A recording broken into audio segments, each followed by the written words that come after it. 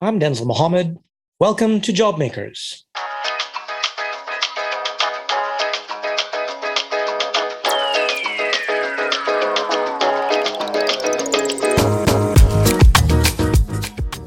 The kinds of people who choose to migrate are typically a special kind of people: risk-taking, ambitious, determined. For those who are forced to migrate, these qualities are really forced upon them, as they have no choice but take the risk to make something of themselves. What results you can find in countries like the United States, Canada, and Germany, places where people migrate to. Robust economies, hubs of innovation, inherently entrepreneurial. For Dr. Avak Kahvejian, an inventor, entrepreneur, and CEO, as well as general partner at Flagship Pioneering, a life sciences venture capital company based in Cambridge, Massachusetts, he's seen both types of migration and both kinds of risk-taking success. For generations, his Armenian family was forced to move from what was then Armenia, now Eastern Turkey, to Syria to flee genocide, then to Lebanon, then to Montreal, Canada via the UK, fleeing civil war, and finally, by choice, to Boston. That risk-taking persistence and ambition drove him to a place where people from all over the world come to innovate, ideate, and create: the United States. This country has always attracted this kind of person, making it into the powerhouse it is today. And so Avak cautions, if that well were to run dry, the result would be disastrous for all of us, as you learn in this week's Jobmakers. Avak Kahvejian, General Partner at Flagship Pioneering, welcome to the Jobmakers podcast. How are you? Good. Thank you for having me. So tell me a little bit about the work that you do. Well, I work at Flagship Pioneering, which is a very unique firm. It's a company creation firm. It's an innovation firm. And we focus primarily on the life sciences in terms of making new biotechnology companies that are going to develop new therapies or new solutions for sustainability, whether that's in the nutrition space or the agricultural space. I lead a team here at Flagship that is mandated to ideate and invent new platform technologies. And those platform technologies become the basis for a new company, and they develop products over time. And I've been doing this now for 10 years. So give us a sense of some of the companies that you've helped to ideate and bring to market. So they are quite diverse. Over the years, I've had the pleasure and honor of working on some really cool companies, some that your audience may know, and some, of course, that they've never heard of. One of the first projects that I got involved with was Moderna. And as now you all know, they ended up creating one of the best and only vaccines for the coronavirus. So that's one example of a platform technology, meaning a technology that can be used for many, many different things. Having the ability in one company to design it, to make it, to apply it, and then to think about different ways of using it is really the model. It's the archetype of what we do. And these are more or less chronological.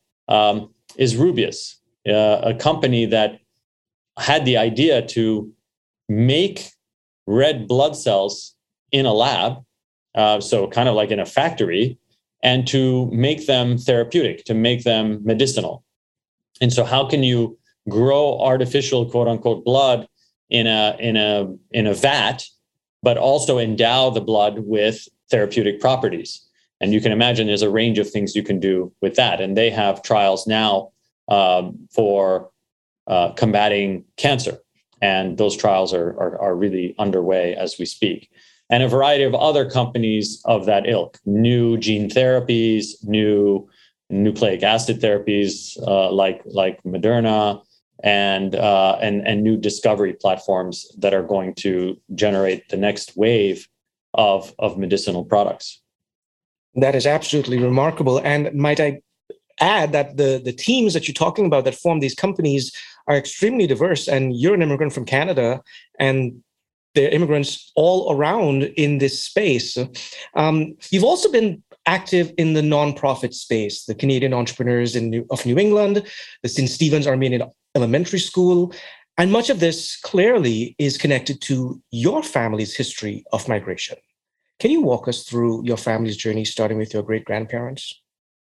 Yeah, so I don't have all the dates on hand, but during the genocide that the Turks perpetrated against the Armenians in 1915, my family was very well established in the Western Armenia, or what is known as Eastern Turkey, in a town called Urfa. Now I think it's called Sanli Urfa. And they were a prominent family there, owned a lot of property and farmland. And during the genocide, they had to escape. During the genocide, the mandate was for the Turkish army to either kill or force migrate Armenians out of those territories. But what happened was it caused a dispersion of Armenians across the world. My family didn't go very far. They went to Syria and established themselves there. And then from Syria migrated to Beirut, Lebanon. And Beirut, as you may know, was a microcosm of many, many different cultures and religions, some very extreme differences in terms of Christianity and Islam all coexisting together. And my parents were born in Beirut, and I was born in Beirut. I had the unfortunate luck, I guess, of being born at the beginning of the civil war there, where things started to really fall apart. And that was in 1975. Practically carrying me out in a handbasket, we moved to London, England, and then as a stopover, and then eventually to Montreal, Canada, to establish ourselves there. And then you ended up here, luckily not by force, but by choice, for the first time in your family's history. I mean, that's absolutely remarkable. And these are the stories that people on the street, regular Americans, just don't know, that fall behind you as an entrepreneur, you as an immigrant. So I saw a video of you on YouTube where you said, an immigrant and an entrepreneur are very much the same. Can you explain that to our American audience? Well, yeah, I think there are elements of starting a company, having an idea, building that company that are very much akin to moving to a new land and trying to essentially find oneself and establish oneself in that new land. And so I think those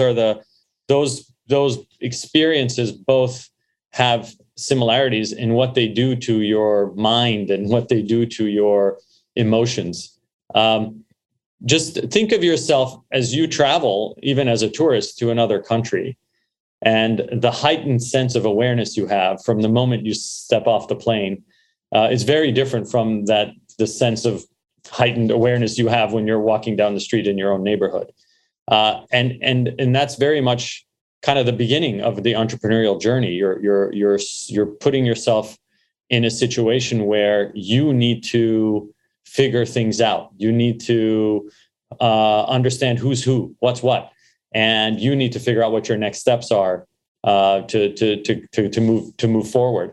That's very, very similar to what an immigrant experiences when they come to a new land. Now, let alone doing it when you're under duress, let alone doing it when you're doing it by force, as you said, and not necessarily by choice. The heightened sense of awareness and the heightened sense of urgency you have to survive and thrive. Assimilation involves not simply melting into the broader whole, which is how we often look at it. It's like, oh, you have to assimilate into this new society.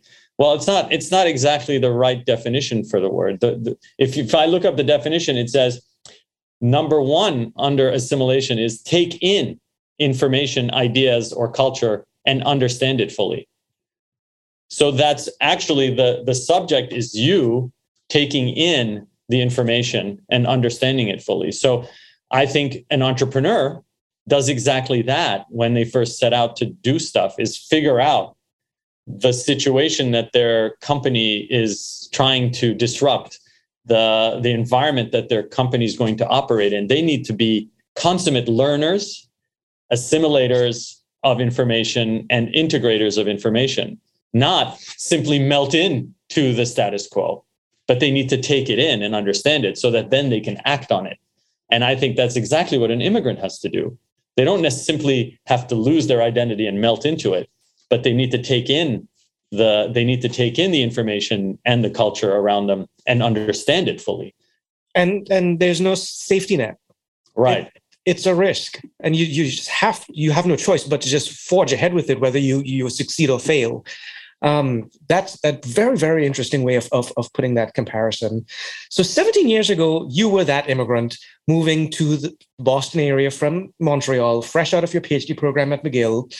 Did you feel welcomed in the biotech ecosystem here? And, obviously coming from a country like Canada, which is extremely diverse and depends on immigration, what did you think of the diversity here? Did it help the ecosystem?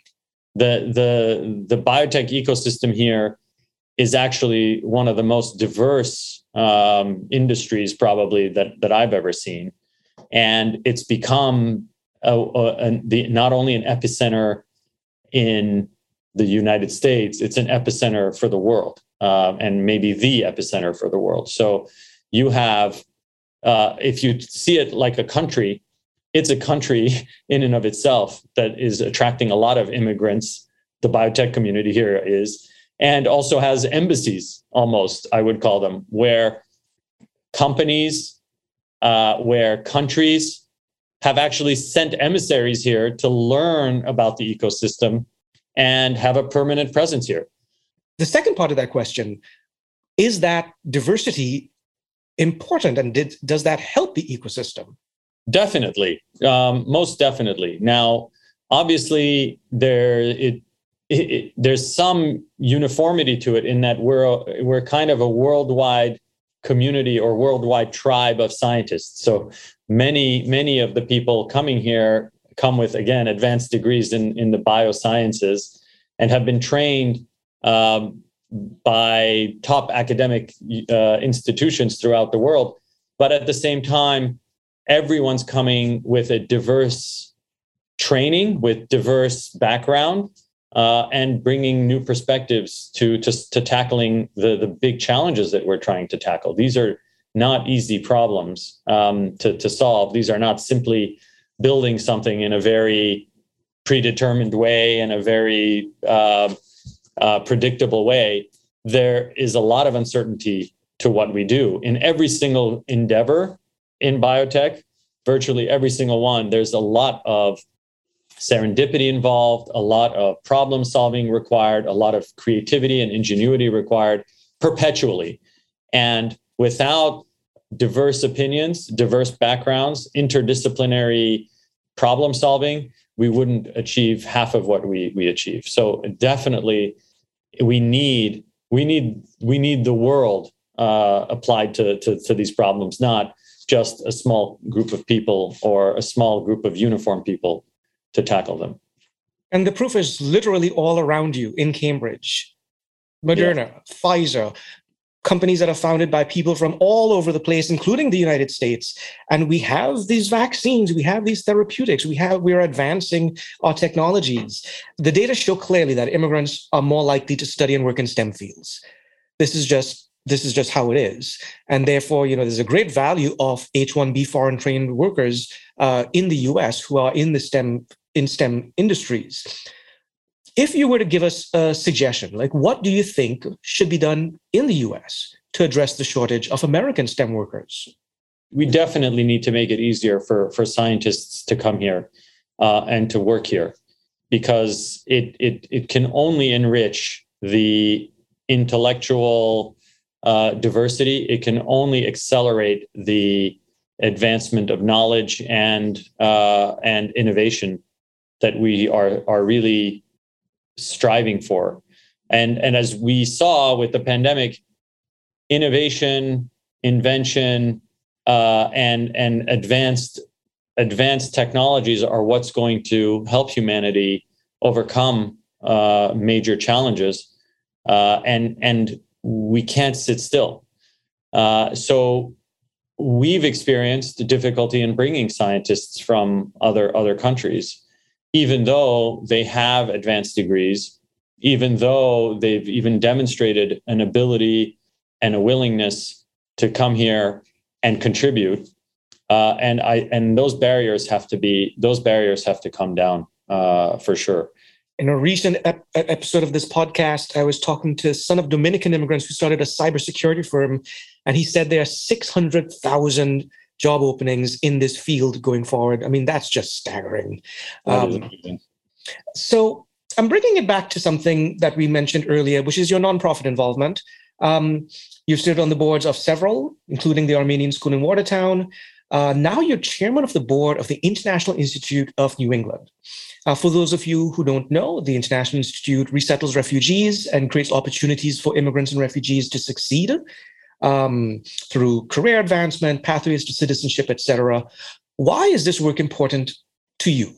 Well, as an immigrant and an immigrant who's had it easy, I think I've always wanted to figure out a way to give back to immigrants and as we call them, new Americans. How do we help new Americans make a life for themselves here, especially some of those who have not been as fortunate as I have been to land here willingly and to land here with an existing safety net or an existing landing pad. And so that's been really my motivation for doing that. Now, again, I play a really small part at the INE as chairman of the board. We have really an amazing team of people there who do everything from the minute someone lands here, a refugee lands here in the United States, to finding them housing, helping them get a job, helping them learn the language and to situate themselves, filling their pantries so they have food and clothing.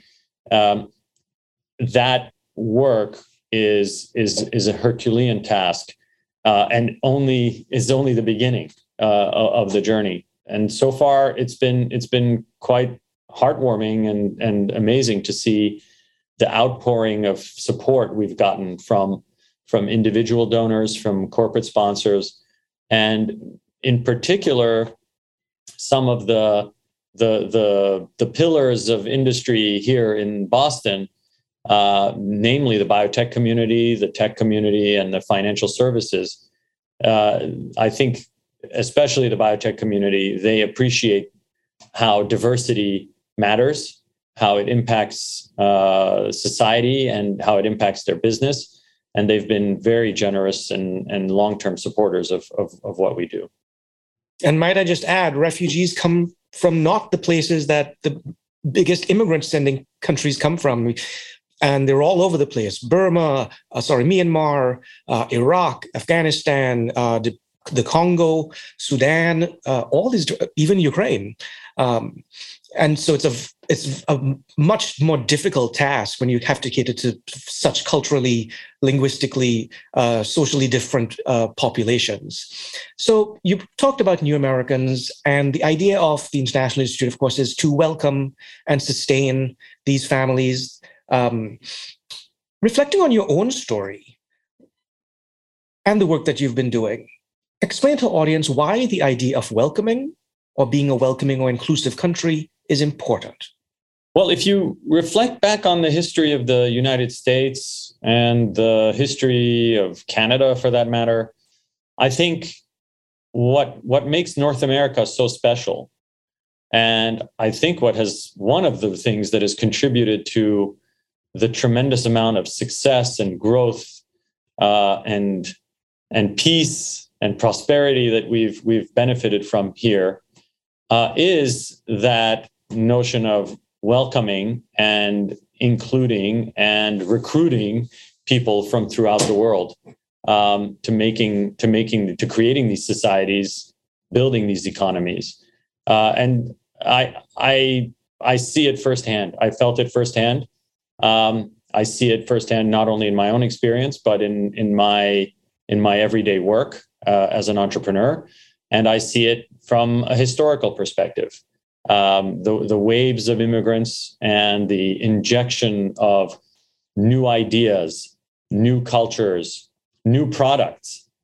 These things have come from, a lot of it have come from the outside and have been given the fertile ground here to flourish. And so I think it's that amazing alchemy and combination that makes these countries so special. And we don't want to lose that. I think there is something that we shouldn't take for granted. And that if we do turn off the spigot or constrain it significantly, I think we might not feel it in the near term. People might complain that they don't have enough workers for particular jobs, et cetera. But I think in the long term, it'll be even more dramatic, more drastic. The impacts will be multi-generational. And we have to be mindful of that. So I think we should celebrate what we've accomplished here over the centuries and over the last few decades. But there's obviously more work to do and more opportunity. And I'm really glad to be part of it. And again, the proof is all around us. Look at our economy. We're the biggest economy in the world because we have this constant injection of entrepreneurship and persistence and ideation. And that goes hand in hand with welcoming people. Avak Kahvejian, General Partner at Flagship Pioneering and immigrant from Canada. Thank you so much for joining us on Job Makers. Thank you. It was a pleasure and an honor. Job Makers is a weekly podcast about immigrant entrepreneurship and contribution produced by Pioneer Institute, a think tank in Boston, and the Immigrant Learning Center in Malden, Massachusetts, a not-for-profit that gives immigrants a voice. Thanks for joining us for this week's incredible story of immigrant entrepreneurship. Remember, you can subscribe to Job Makers on Apple Podcasts, Spotify, or wherever you get your podcasts. And please leave us a review. I'm Denzel Mohammed. See you next Thursday at noon for another Job Makers.